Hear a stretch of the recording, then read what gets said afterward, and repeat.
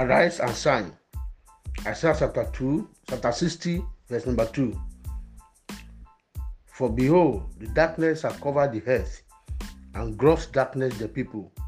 But the Lord shall arise upon thee, and his glory shall be seen upon thee. This morning I release the grace of God to escape what the world is experiencing or passing through upon your life in the name of Jesus Christ. The light of God shall appear for you in the darkness of this world. Your path shall be illuminated.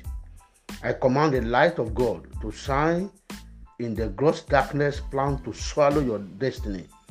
Therefore, you shall not be swallowed by the serpent of this life.